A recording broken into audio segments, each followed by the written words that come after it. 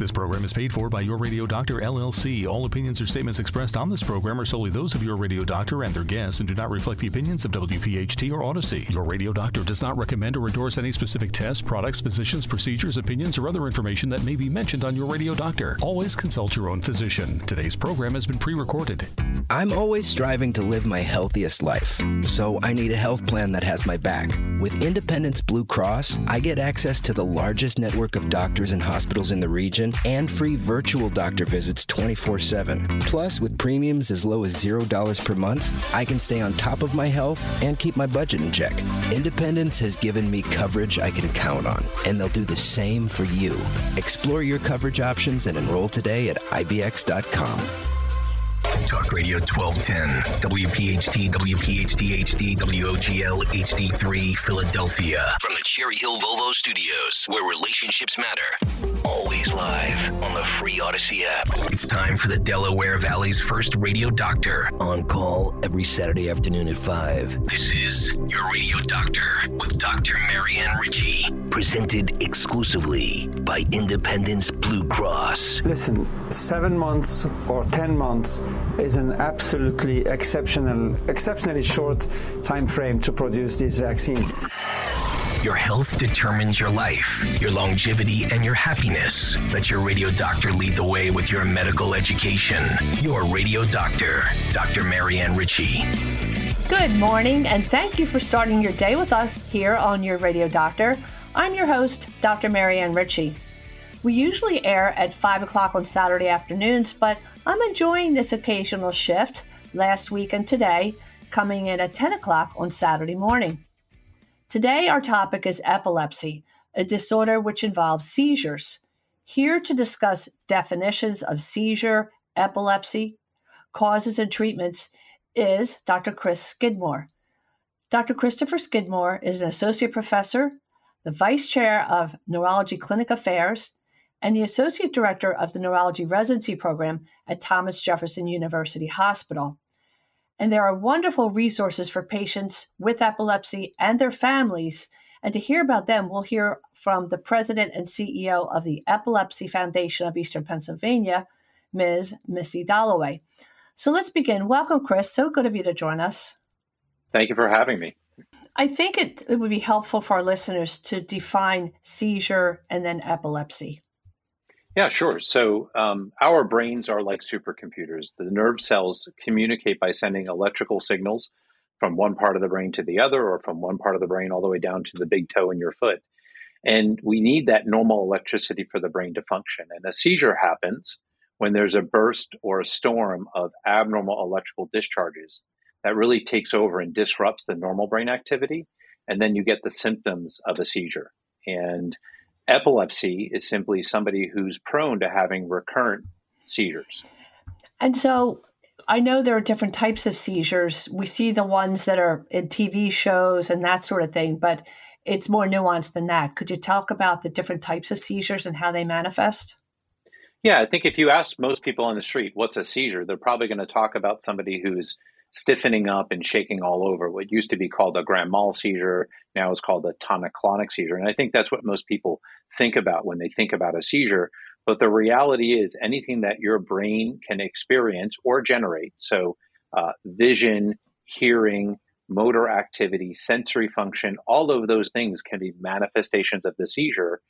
And sometimes they're just brief kind of staring off and unresponsive episodes where somebody looks like they're awake and they should be able to answer you, but they're just staring off into space kind of blindly. And so when we talk about seizures, there's a whole range of seizures, from very mild seizures to very dangerous seizures, and kind of everything in between. And I think it all comes down to what parts of the brain are being stimulated. And so epilepsy is the kind of the big category. And then when you first kind of branch off that big category, there's focal epilepsy and there's generalized epilepsy.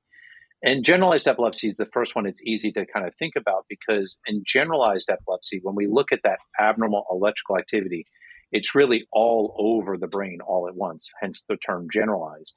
Whereas in focal epilepsy, it could start on the right side of my brain, it could start on the left side of my brain, it could start in multiple spots. But the key is the abnormal electrical discharge or storm starts in one spot and still can spread over the whole brain. And so the different focal epilepsies and generalized epilepsies can generate different seizures depending on how the abnormal electrical activity is activating the brain. That's the best explanation I've ever heard. It's almost like you're looking at the sky and the bolt of lightning can come from the northwest or the east, and it just decides where it wants to surface. And so that might be, as you said, there's a range of what we would see or what the patient's exam would manifest. So there is the more dramatic or the generalized stiffening of limbs, and the person is unresponsive. They can't communicate during the seizure. Or somebody who's just staring for a little bit and you think they're not listening. But in between, there might be a seizure activity that leaves shaking in just one arm or part of their face. And it's so scary to watch someone having a seizure. And we'll talk about that a little bit later, what people witnessing a seizure should do to help the patient. But I guess the other interesting thing, fascinating really, is that in some cases a patient can tell when they're about to have a seizure because they get a certain feeling, whether it's discomfort in their belly. I never knew that could be one of the ways, but I always think of it as being a smell or a sensation in, like a headache or something. Tell us about an aura, what that means and how it helps. Yeah, so those auras or warning signs of a seizure, about half of people with epilepsy and seizures have a warning. And that warning can often last for seconds up to minutes and can really be a vital clue for a patient that they may be on the way to having a bigger seizure. Auras tend to happen in the focal epilepsies, and they're basically very, very tiny seizures that are in very small areas of the brain. So the person's level of consciousness or ability to interact with their surroundings hasn't been disrupted yet, but they might see a visual phenomenon or hear angels singing or have this upset feeling in the stomach, like butterflies or being on a roller coaster that kind of rises up through them. And so there's a whole host of kind of different symptoms that somebody can have that gives us a clue, because it's often the very first beginning part of where the seizure is starting from, kind of in the brain. And for patients, it's wonderful if they do have that warning, because then they can know to alert somebody or get to a safe place if they're about to have that bigger seizure. But unfortunately, about half of people don't have that warning, and seizures literally are just kind of occurring out of the blue sky, and then boom, just one day at one moment, all of a sudden has a seizure. Mm-hmm. So we talk about conditions that can provoke a seizure. And as we say with all medical issues, there are certain things not in our control, like genetics, but we really try to focus our advice for patients on what they can control. Let's talk about some of the things that can provoke a seizure. First of all, do genetics play a role? Well, I mean, genetics do play a role. The genetics is still really complicated. So it's not as simple as, two parents with blue eyes should have a blue-eyed child. That's very simple genetics. We know that the genetics are more complex. And over the last decade, there's just been this explosion in the number of genes that we have identified.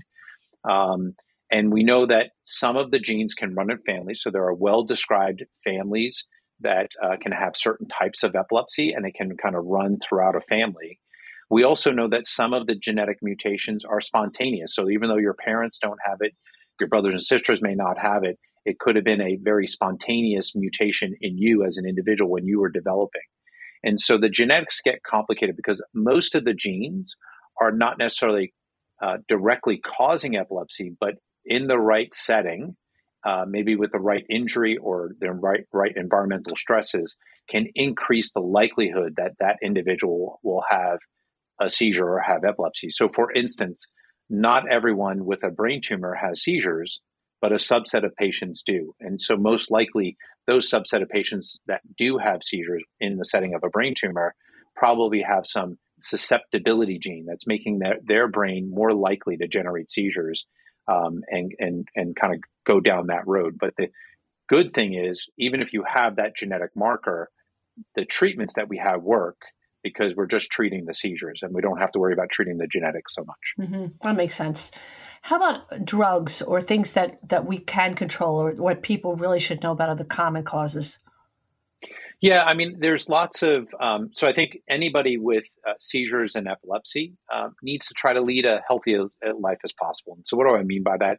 I think it's the normal things that we would expect. I want somebody to eat at least 3 meals a day, because very, very low blood sugars can sometimes cause seizures. We want people to avoid excessive alcohol consumption, because alcohol withdrawal can lead to seizures. We want them to avoid, toxic drugs like cocaine and heroin, methamphetamine, because all of those illegal drugs can also kind of provoke seizures in somebody's brain. And sleep. I mean, we're hearing more and more about the value of sleep just in general for our health. And it's true for people with epilepsy as well, because we know that sleep deprivation for some people can actually be a trigger. And so we try to advise people to try to get 7 to 9 hours of sleep a night. And I tell my patients, I said, look, if you know you're going to go out to a party, that's fine, but just plan so you can sleep in the next day, so you're not burning the candle at both ends. Sure. And then there are other things, like now that medical marijuana is more available, we have to warn people that if the THC is too concentrated, if it's too potent, especially if you're not getting it with a script and you're getting non-regulated marijuana, it can be bad news, yes? Yes, that is absolutely true. I think if you look at marijuana, and I'm one of the medical marijuana doctors for our program, we talk about marijuana, there's 2 main chemicals we talk about: cannabidiol, which is CBD, and the THC, which is the compound that makes people hallucinate and feel high. And in animal studies, as well as human data, CBD has anti-seizure properties, but THC has the ability to potentially cause people to have seizures. And it's probably the ratio that's important. And ideally, we try to tell people to be on a ratio of 20 to 1 of CBD to THC molecules. And so a lot of the street drugs that people get are going to be very high in THC. Mm-hmm. And so there's a possibility it could be triggering people's seizures. Interesting. And creatine. I think people are under the impression that if they can buy something at a health food store, health, everything must be healthy. Not that things in the health food store are bad, but they can interact with your medicines and make them stronger or weaker. But creatine in specific, let's talk about that for a minute. Yeah, so creatine is a common supplement that people might use at the gym to kind of build muscle. And there have been several reports in the medical literature that it could actually increase your risk of seizures. And I think that whole category of any supplements and herbal remedies, the reality is because they're not really tested in the same way that drugs are in the United States, they're not really tightly regulated by the FDA, it gets to be a challenge to understand what the risks are. And so I always advise people, if you're about to try some new herbal remedy, at least let your doctor take a look and see what's in the literature so they can make sure it's safe for you. Sure. We have about 30 seconds left. I want to talk to our listeners about the tests that you do, because a seizure, as you mentioned, could be from a brain tumor. Maybe it's from trauma and a bleed. There's so many different causes for physical causes. So you're going to do a CAT scan or an MRI, and then we want to talk about an EEG or a test that looks at those electrical impulses. And the other big thing is to remind patients to keep a log, or their family member or friend who might be in their company in different conditions around the seizure that could be so helpful in tracking the pattern and the diagnosis. Let's take a little break, and we'll be right back with Dr. Chris Skidmore from Jefferson. Thanks for listening to Your Radio Doctor with Dr. Marianne Ritchie, exclusively presented by Independence Blue Cross. If you have a question for the medical mailbag, just send a note to doctor@yourradiodoctor.net. At Independence Blue Cross, we believe in giving you the tools you need to pursue your healthiest life. From premiums as low as $0 per month to health discounts and cash rewards, it pays to have coverage with Independence. With the strongest network of doctors and hospitals in the region and free 24/7 virtual doctor visits, you can feel confident that quality care is always within reach. Explore your coverage options and enroll today at ibx.com. When we ask questions, we make sure they're the big ones. Like, how can the healthcare industry earn the trust of patients? And what if your health outcomes and access to care weren't defined by your skin color, sexuality, gender, or zip code? At Genentech, we're removing barriers and partnering across the medical community to make clinical research as diverse as the world we serve, to ensure communities have access to healthcare. Learn how we are working to make healthcare more equitable at gene.com/askbiggerquestions. Welcome back to your radio doctor. We're having a great discussion about epilepsy and how we test for it and medications that we'll talk about as well with Dr. Chris Skidmore. Chris, we were talking about a patient who has a seizure. The one thing that you like to emphasize, I know, is to not be fooled by a stereotype. There is no one presentation of seizure. Let's talk about that for a minute. Yeah, so I think we talked about kind of how anything that we can experience as humans can be seen as a symptom of a seizure, right? So then, the key here is that seizures are repetitive stereotyped events, meaning that any individual seizure typically looks the same from one to the next to the next. Now, somebody could have 2 seizure types or 3 seizure types, but each of those individual seizure types will look the same. Your average seizure is only 2 minutes in duration or less. Right. So most seizures are very brief. So again, these brief stereotyped events are what we then raises the bar, or the suspicion that this might be seizures and epilepsy. And that's when we start thinking about, okay, we have to work this person up to understand what's going on. Mm-hmm. So let's say somebody says, was I daydreaming, or was I having a deja vu? Was that a seizure? Was that what we used to call petit mal? Was I staring into space? Or maybe I have narcolepsy, that you fall asleep instantly. How do you, as the physician, distinguish who needs to be tested further? Yeah, so absence epilepsy, which is a childhood epilepsy, those petit mal seizures, now called absence seizures, where they're just staring off into space for anywhere from 3 to 5 seconds on average. And that in and of itself is very brief, but the problem is they could have 80 of those a day. Usually these children come to our attention because they were doing a certain grade level in school. Let's say they were getting A's and B's, and all of a sudden now they're getting C's and D's. And so it's the astute teacher that says, hey, something's going on, with your child. I think you need to go talk to your pediatrician or talk to your doctor. And that's typically how they can kind of come to our attention. I think it's not uncommon that if you don't lose awareness with your event, and you're just having these repetitive events, as humans, we do a great job kind of blowing things off and ignoring stuff. And it's not until typically somebody has that bigger event, either where they lost consciousness, lost awareness, or had a full-blown tonic-clonic seizure, that then they say, oh, this is a medical emergency. They end up in the emergency room, and then they get referred to see a neurologist or an epilepsy specialist like myself. And so that's typically kind of how they kind of come to us, is usually when they have that bigger event.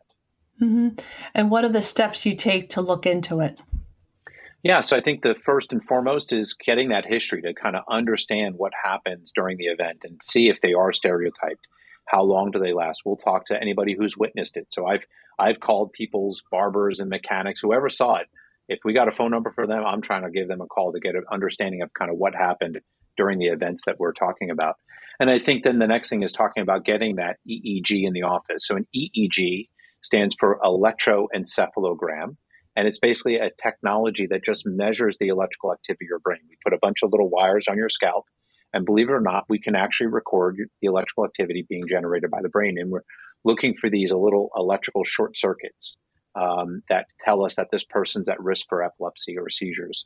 And then we'll do an MRI, a really good quality MRI, to look for a structural abnormality that would tell us, hey, this is a potential cause for the epilepsy. Yeah. So a structural abnormality for our listeners means a tumor, or maybe there's a hereditary or congenital issue with a misshaped part of the brain. Is that what you mean by structural abnormality? Yeah, exactly, right? So anything that's disrupting the normal nerve cells, so whether it's evidence of old trauma, a brain tumor, a stroke, abnormal blood vessels in the wrong spot that have leaked some blood, anything that's irritating the brain surface that then could act as a seizure focus. Sure, that makes sense. And we talked about advising patients, a patient post-ictal state. We want to talk about that as well. If somebody does lose consciousness, or even if they're staring, pretty often they don't remember the episode. Am I right about that? They often won't remember the episode. And then what often happens is, as I mentioned, the seizures are typically 2 minutes or less. But then there's this what we call post-ictal period. And that's the period of time after the seizure when the person might still be very groggy, confused, disoriented. And so oftentimes when somebody comes in the first time, they'll say, oh, no, their seizure was 15 minutes long. But in reality, the actual seizure itself was 2 minutes. And then there was another 13 minutes of confusion and disorientation until they kind of got back online. the way I explain it to patients, it's like when your computer freezes and you kind of have to reboot the computer, and it takes a few minutes for the computer to come back up. Well, it's the same thing that happens after a seizure. The brain basically shuts down for a period of time and basically is rebooting back up. And that can take a few minutes for some people. It can take hours for others. And so it's really quite variable depending on the individual. So there's this refractory period during which time that assembly line of electrical potentials can happen. So again, reaching back to advising people who witness a seizure maybe to keep a log. Did it happen to your child, say? Did the seizure happen during the night? Or did you notice the seizure came about when the person was falling asleep or just waking up? Are they on any prescriptions? And you're going to ask about herbs, especially if the primary docs, you're so focused on knowing to ask those questions. But I bet a lot of people in general wouldn't realize that some herbs or supplements can, like we mentioned, creatine. Did their face or arm twitch before or during the seizure? Was their mouth open or closed during the seizure? How long did it last? And did the patient remember anything after recovering? All those things are worth logging, don't you think? Absolutely. I think the more information you can give us, the easier it is for us to kind of figure out and get on the right path to figure out what this was and get somebody the needed treatment that they need. So more information is great. And these days it's wonderful. Almost everyone has a video camera. And so a lot of times we'll say, if we're not sure, we'll tell the caregiver, the family member, the loved one to say, hey, look, the next time this happens, I know it's stressful, but do me a favor, turn on the video because a picture's worth 1,000 words.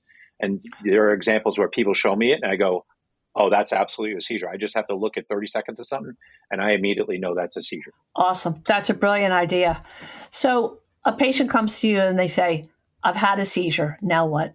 Where do we go in terms of treatment or? Yeah, so I think if we're certain that it is a seizure and we're going to treat this as if it's epilepsy. So in other words, somebody that's at risk for having recurrent seizures. And the reason we treat you is to prevent you from having seizures because unfortunately people can have injuries and occasionally die from a seizure. So we want to, if we know it's seizures and we know you're at risk for more of them, we want to treat you with medication.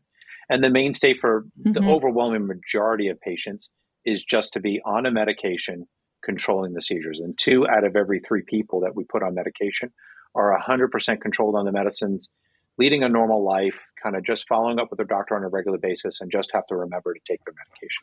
And I know you tell your patients that medications cannot cure epilepsy, but they can prevent seizures. So are there side effects? I know there are several drugs.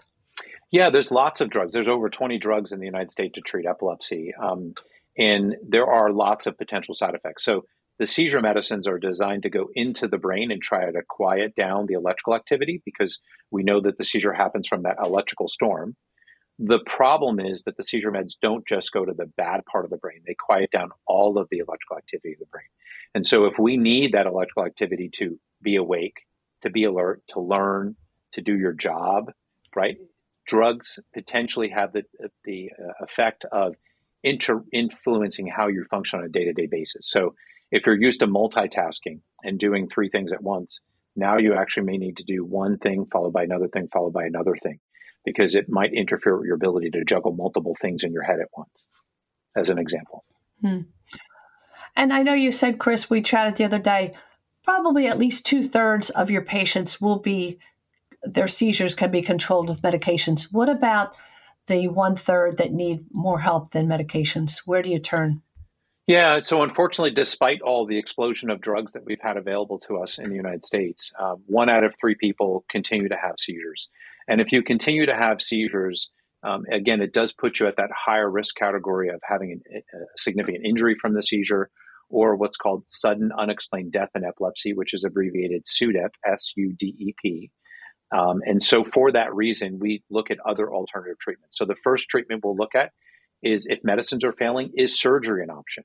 And so if you have predominantly focal epilepsy, we'll try to get an understanding of, is there one particular bad spot in the brain that the seizure are coming from that we can safely, and the key word is safely, remove and basically get rid of the epilepsy, but still have you be you and continue to do your things. And so surgery is an important thing.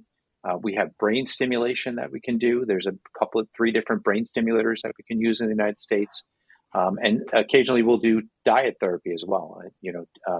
Some of diets such as the low glycemic index diet or the modified Atkins diet can also provide a benefit sometimes when medications are failing. Mm-hmm. And you mentioned enough sleep. Sufficient sleep is so vital, but the healthy diet is to prevent episodes of hypoglycemia or low sugars can be dangerous, right?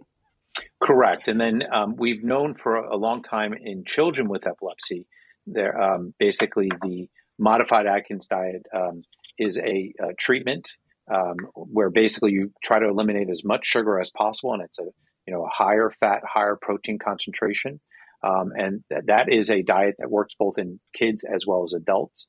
There's also data that a low glycemic index diet. So glycemic index is how quickly is a food converted into sugar in our bloodstream, and you want to avoid foods that very quickly. So a white potato very quickly gets converted into sugar. So you'd want to avoid things like white potato and eat more complex carbohydrates, for instance. So, and I'm oversimplifying the diet therapy. It is very complex, but I think there's lots of things that we can offer as an alternative for those people not responding to medications. No, but it's great for people to hear you give a specific like that, because then they feel better that there's a metric or there's something they can go to that will increase their chances for a healthier existence.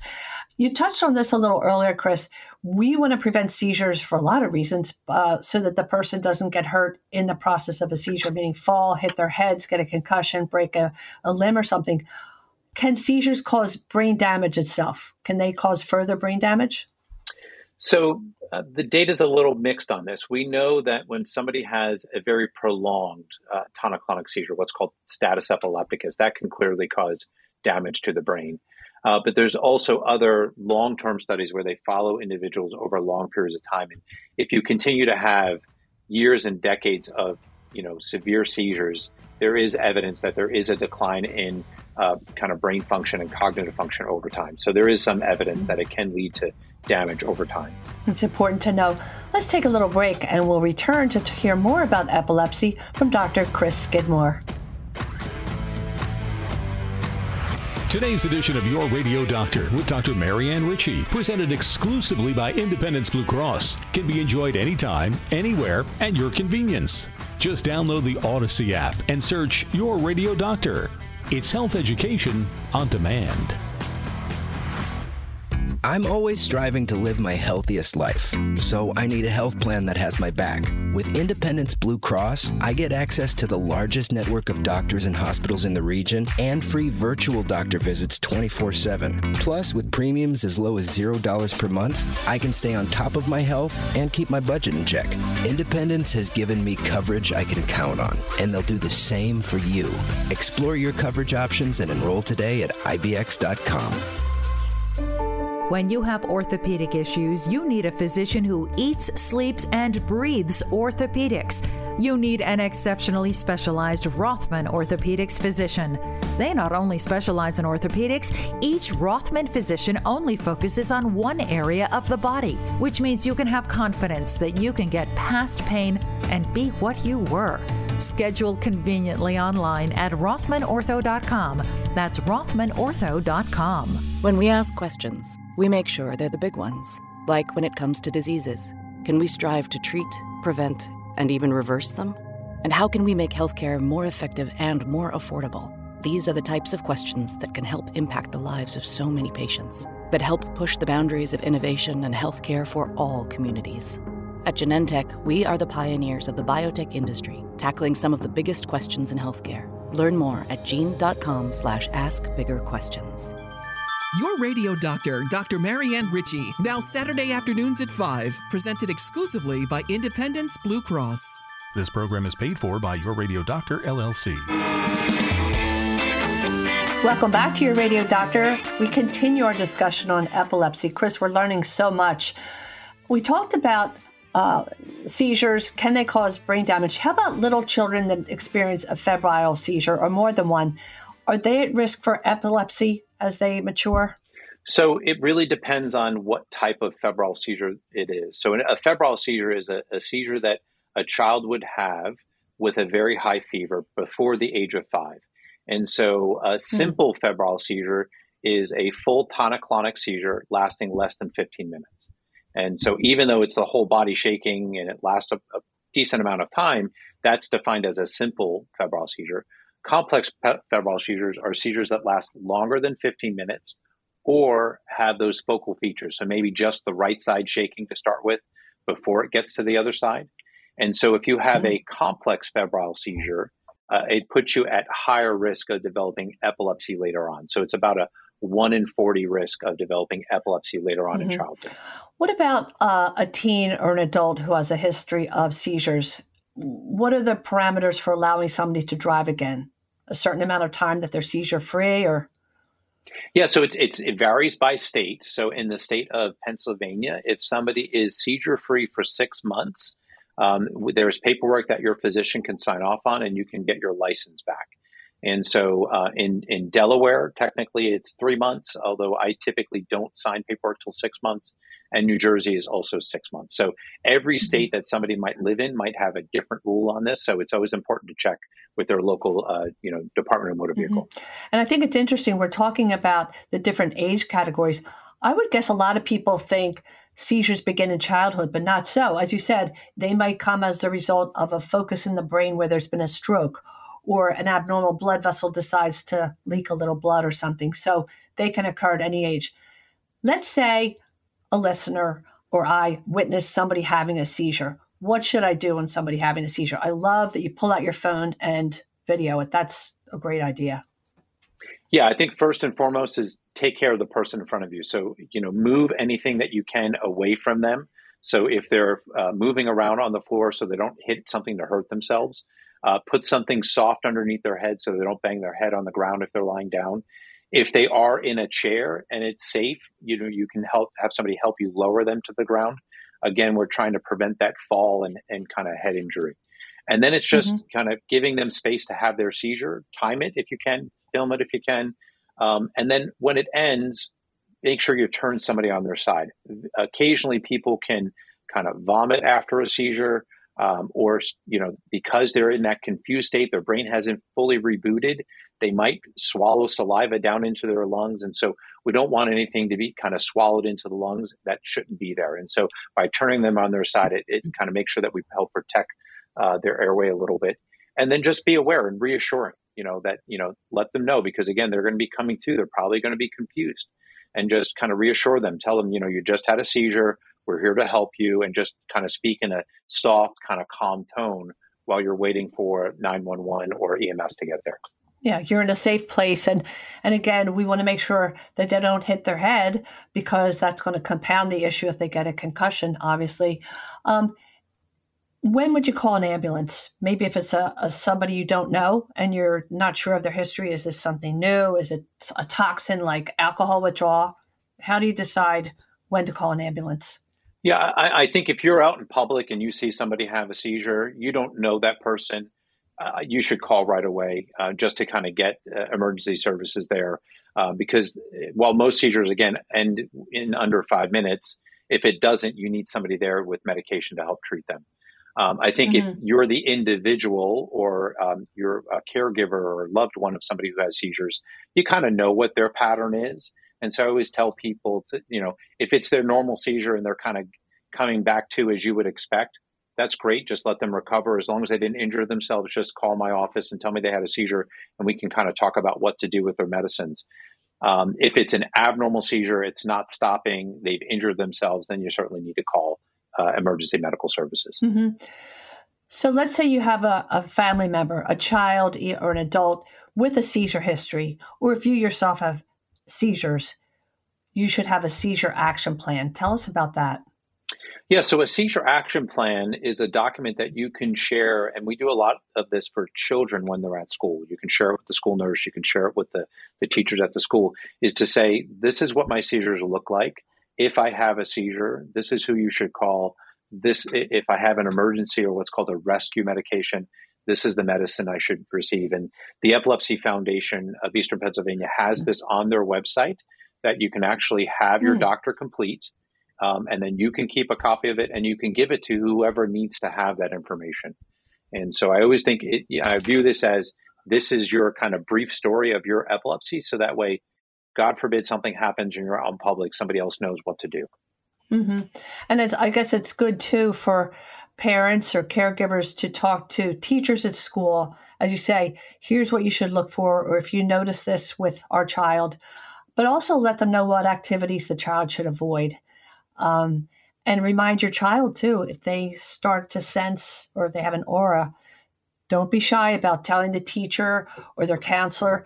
I also read that if a child is sad or worried, they should tell. I guess that's just, don't worry about not fitting in, or don't worry that you'll be stigmatized. I think that's another important message, especially from the foundation. Yeah, I mean, the stigma, unfortunately, associated with epilepsy is still there. I think it's some of the work that I do, on a regular basis with the Epilepsy Foundation, and the Epilepsy Foundation is there to advocate for individuals with epilepsy and those kind of living with epilepsy. Because unfortunately, when people, again, think about somebody with a seizure, they're thinking of somebody who's falling on the ground, stiffening and shaking, and not understanding really the complexity of the epilepsy disease. And the fact of the matter is, there's 3 million people in the United States with epilepsy. I guarantee you, almost everyone that's going to listen to this broadcast has interacted with somebody with epilepsy and did not know it. Mm-hmm. And I think, that's the problem, is that people have kind of hide it and don't talk about it. And so we certainly want you to educate. And so the Epilepsy Foundation offers to go into schools to teach a class. So if my child had epilepsy, I could have the Epilepsy Foundation come in and teach the teachers and the rest of the students about what is epilepsy and what do you do if somebody sees a seizure, right? We encourage everyone to go out and get CPR training. We don't encourage everyone to go out and get seizure first aid, right? So this is a great way to kind of, I think, go out into the community and teach people what is seizures and what does it mean, and kind of go from there to kind of help educate the lay public about it. Sure. And I think it's important to remind patients, either parents of a child or a patient who has seizures, to wear that medical ID bracelet, because they don't know where they'll be in time when they're alone, maybe in an elevator, maybe at somebody's home or someplace alone. And if the other people, as you say, don't know because it's been hidden, they'll be much more reassured if they know, or this is not new in this person. And I'll just make them comfort and follow the steps you mentioned, because it's very scary to watch somebody having a seizure. So the other really important message, Chris, your goal is to make your patients seizure-free. Aside from quality of life and making sure they don't get hurt in the process, why is that so important? Even if you're just having 2 a year, nope, we want to make it 0. Why is that so important? Yeah, so we mentioned earlier in the talk this concept of sudden unexplained death in epilepsy. So every person in society has a risk of sudden death. It's in the general population, the risk is 2 to 3 people per 10,000 population. But as soon as you have epilepsy, that risk doubles. It's in the range of 5 to 7 per 10,000. And if you have the type of epilepsy and seizures that keep happening despite medical treatment, and you're having those tonic-clonic seizures, the risk can be 1% per year from dying from your epilepsy. And the reason that we say don't become satisfied with 1 or 2 seizures per year is it only takes 1 seizure to have somebody pass away. And I've lost way too many patients to seizures, and we don't want to see that happen. And so if we can stop your seizures either by adjusting your medications or by doing brain surgery, if we can stop your seizure with brain surgery, we've studied it, and we know that we can return your risk of sudden death back to the normal population risk.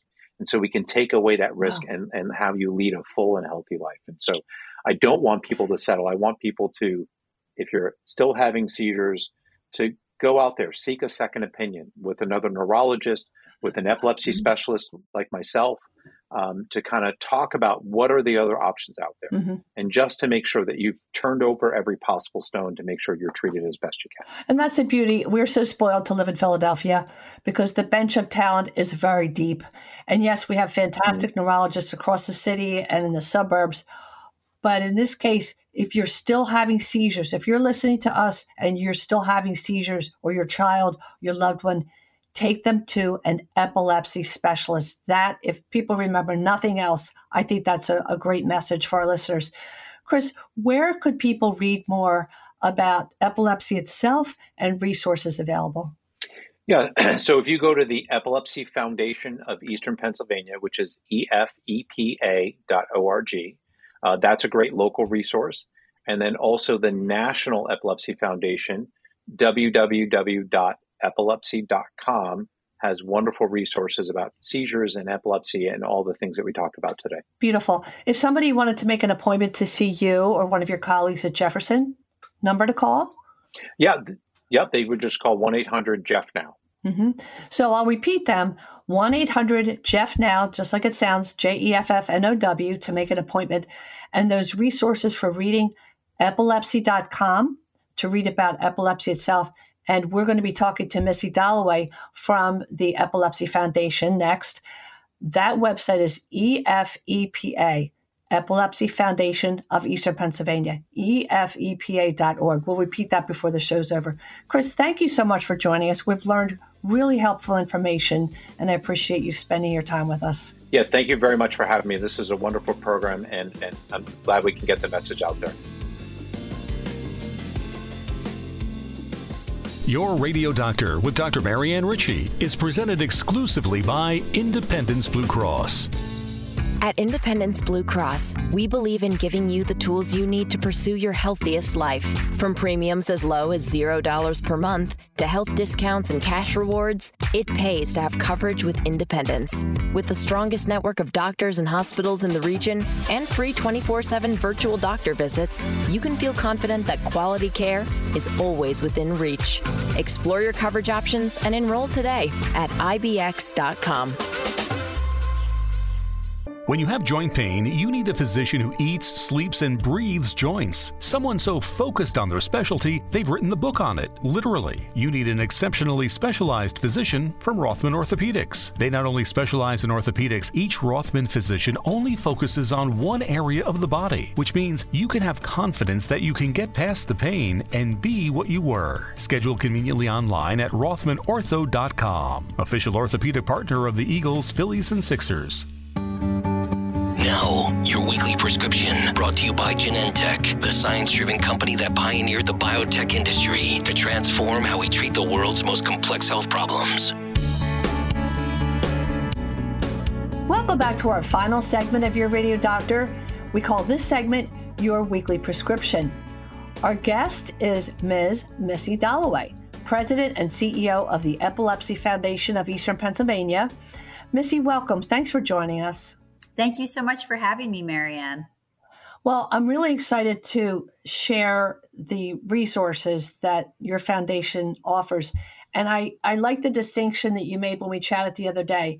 There's the National Foundation, and yours is more geared to helping local communities. Let's talk about that first, if we could. Absolutely. So the Epilepsy Foundation Eastern PA is a local independent affiliate organization of the Epilepsy Foundation of America. So what that means is that, we are affiliated in our branding and our logos, and we collaborate on nationwide initiatives. While the Epilepsy Foundation of America is largely focused on funding research and really serves as our parent resource group, which is fantastic, and they have a ton of information and resources available, we as the Epilepsy Foundation of Eastern Pennsylvania have the honor of being the direct boots on the ground, providing support services, educational programs, resources, and referrals to our local epilepsy community. So our office is located right in Center City, Philadelphia, but we serve the 18 counties of Eastern Pennsylvania, providing those local services. So our programs go all the way up to the Wilkes-Barre-Scranton area. Wow. Out to Lancaster, the Lehigh Valley, and everywhere in between. Beautiful. And we're very spoiled at Jefferson because you're our neighbor, nestled in at 919 Walnut. Yes? Yes, that's correct. Mm-hmm. And we, as you know, Dr. Chris Skidmore, I know you work closely with him in the Jeff Epilepsy Department. We talked about going into schools, educating teachers, faculty, know what to do if you see a child who has seizures, because we teach CPR at institutions, we talk about food and drug allergies, but epilepsy is out there, and there's a lot of comfort to know what to do if you have a child at school who has a seizure. Missy, tell us, how did you become involved in the foundation? Sure. So my background has always been in fundraising and development. I have a real passion for nonprofits and working with the community. But when I was in high school, I actually went to school at night to become an EMT. Through my experience as an EMT, I was responding to all sorts of emergencies, seizures included. And that was really kind of when I developed a real interest and fascination with the brain and brain disorders. So joining the Epilepsy Foundation Eastern PA just felt like a real melting point of my interest in the brain as well as fundraising. But coming to the Epilepsy Foundation Eastern PA was also a real realization moment for me, because in my EMT training, we really only studied and looked at one type of seizure. And that's the type of seizure that most of us are familiar with, the tonic-clonic, which is that kind of, big convulsive seizure. But there's so many different types of seizures that people have no idea about, such as an absence seizure, which really can just look like someone kind of, blanking out for a few moments. And I would think in a school setting that might so easily be confused for inattention, someone, just not listening to the teacher. So it's so important that we know these various signs and symptoms to look for, because our educators can really be that front line that could, maybe make a family aware of a potential epilepsy diagnosis. Mm-hmm. Yeah, that hasn't been noticed before.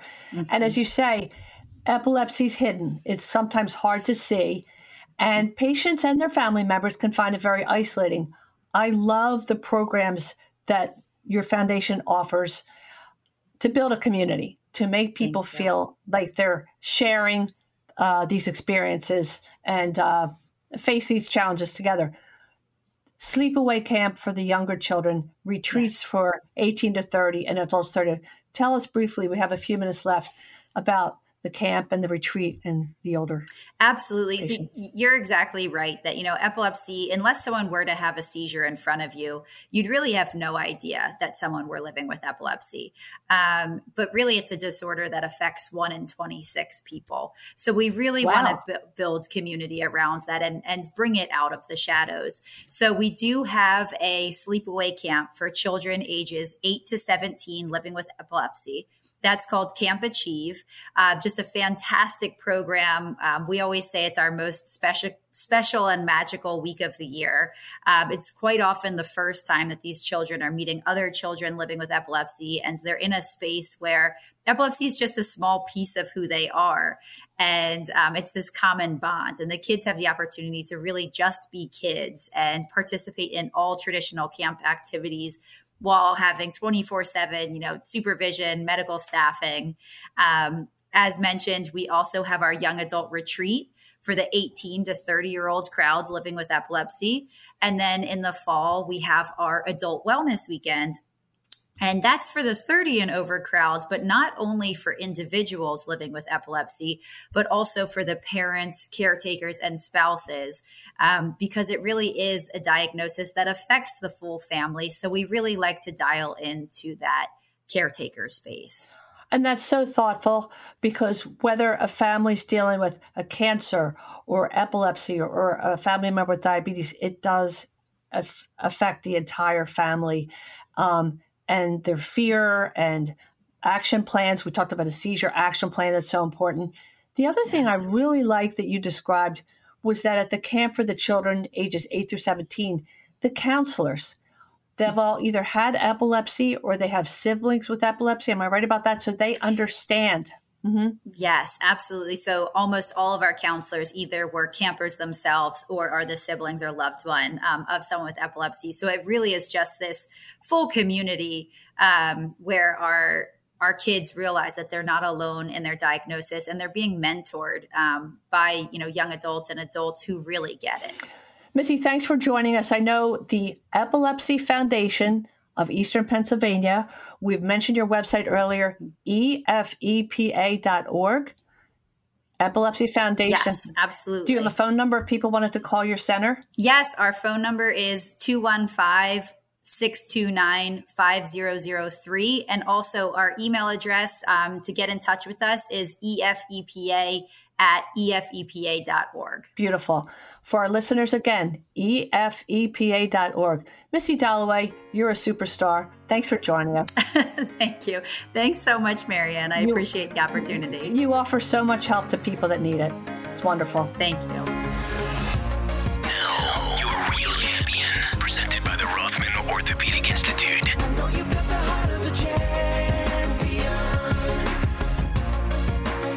And now for your real champion. I call this segment Rosie the Riveter. In September of 2020, one of your real champions was May Cryer. Recently, I had the good fortune to chat with May again to update her extraordinary work.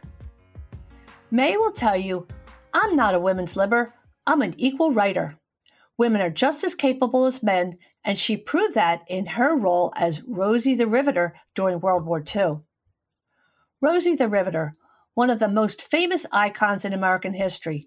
She was the star of the campaign which called on American women to join the workforce to replace the men who enlisted in the armed services. But the famous image didn't tell the story of one woman. It was about millions of Rosies who joined the war effort. May grew up on a farm in North Dakota during the Great Depression. Her great-grandfather settled there because of the Homestead Act, so she considers herself part of a pioneer family. Within weeks of Pearl Harbor, her father cried when her brother left for war. Her uncle was a rural mail carrier who also enlisted, and his job went to May's mother, who had to deal with those harsh winters in the Midwest. Farmers would time her, and if she didn't show up on schedule, they'd go out on horseback or tractor to look for her, worried that she might be stuck in the snow. One of the first women to fill a man's job, May called her mother her first Rosie. In May of 1943, with our nation at war, May was 17, just finished high school. She and her sister Leola and their friend Kathy headed to Seattle to work and have fun for the summer. They lived in a boarding house and worked for Boeing. Cryer said, when the war came, every man, woman, and child dropped what they were doing. We all pulled together, we all helped, and we did it to save our country. Within 2 weeks, she learned how to drill, work with sheet metal, and finally became a riveter. Well, she loved the work and stayed through the war. She and the other Rosies helped to make 6,000 B-17 and B-29 bombers. She met Norman, a sailor, on the dance floor at a USO canteen, married him, and moved back to Pennsylvania to raise a family. She speaks of him fondly and shares that he died at age 93, just before their 70th wedding anniversary. Decades ago, May began a letter-writing campaign to newspapers, veterans organizations, TV stations to promote a national Rosie the Riveter Day, to recognize those contributions of all the American women who helped in the fight against Hitler. In early 2000, her story was in a local paper, and the idea took flight. By 2017, March 21 would become the official annual Rosie the Riveter Day. By sweet coincidence, March 21st is May's birthday. There was a celebration in the Lincoln Room of the Capitol in Washington, D.C. She continued her quest, this time for gold, the Congressional Medal of Honor for all Rosies. By another sweet coincidence, Congress announced it in 2020 on September 11, the anniversary of another day in our history marked with sacrifice. May has kept the legacy of Rosie alive by making red polka dot bandanas like the one in the poster from 1942. She used the same fabric to make masks during COVID, with requests from 50 states and 11 countries. May has been on every TV network, speaks all over the country, including at Normandy on the 75th anniversary of D-Day. She even kissed an astronaut who walked on the moon. She rides in floats in national parades, works with the Girl Scouts to inspire a new generation of young women to become all they can be. Since we spoke in 2020, she was recognized at the 80th anniversary of Pearl Harbor, received a Lifetime Achievement Award at a ceremony in Salt Lake City, and became the Twilight Wish Foundation's first annual Senior Advocate of the Year, an award named in her honor. She's met John McCain, Nancy Pelosi, Congressional Medal of Honor winner Woody Williams, and was on Meet the Press. Recently, she was in the Netherlands to represent all the Rosies. People ask if she's going to write a book, and May says, "I'm too busy." She was especially moved when she was seated with the veterans at the Pearl Harbor ceremony. May says, "Many important people have told me that if it hadn't been for the women, we may have lost the war." Now at age 96, a great-great-grandmother of 3. When I called May in August, she apologized for her delay in answering the phone. She was outside painting the woodwork on her windows. I called her a few times this week, but no answer. So I sent an email, and her reply, "Marianne, I'm on my way to Europe, coming back on the Queen Mary. I'll be home soon." May says, "I love people. People today need to remember to respect each other. I was born happy, healthy, and vital, and I plan to keep going. I tell my friends, get out of that rocking chair and keep going." It made me think of Rosie with her sleeve pulled up, showing her muscle and saying, "We can do it." We salute you, May Cryer, Rosie the Riveter. You're a real champion. Thank you for listening to Your Radio Doctor this morning and every Saturday at our usual time of 5 p.m. in the afternoon. Listen to this show again and all of our shows on Audacy.com, AUDACY.com. Thanks to our exclusive sponsor, Independence Blue Cross, and for support from Rothman Orthopedics and Genentech. Next week, tune in to learn about back pain, causes, and treatments from another great Rothman specialist, Dr. Saloni Sharma. Belated Happy Veterans Day. A very special thank you to the men and women of the armed forces from the past and present who sacrifice every day when they put themselves in harm's way and with all the time they're separated from loved ones. These are the people who defend our liberty. And a sincere thank you as well to their families. This is Your Radio Doctor, Dr. Marianne Ritchie, wishing you a happy, healthy, and safe week with the ones you love, and always here to remind you that your health is your wealth. Thanks for listening to Your Radio Doctor, Dr. Marianne Ritchie, presented exclusively by Independence Blue Cross. To contact Dr. Marianne and to listen to today's show as well as past shows, visit yourradiodoctor.com. This program is paid for by Your Radio Doctor, LLC. All opinions or statements expressed on this program are solely those of Your Radio Doctor and their guests and do not reflect the opinions of WPHT or Audacy. Today's program has been pre-recorded. I'm always striving to live my healthiest life, so I need a health plan that has my back. With Independence Blue Cross, I get access to the largest network of doctors and hospitals in the region and free virtual doctor visits 24/7. Plus, with premiums as low as $0 per month, I can stay on top of my health and keep my budget in check. Independence has given me coverage I can count on, and they'll do the same for you. Explore your coverage options and enroll today at IBX.com.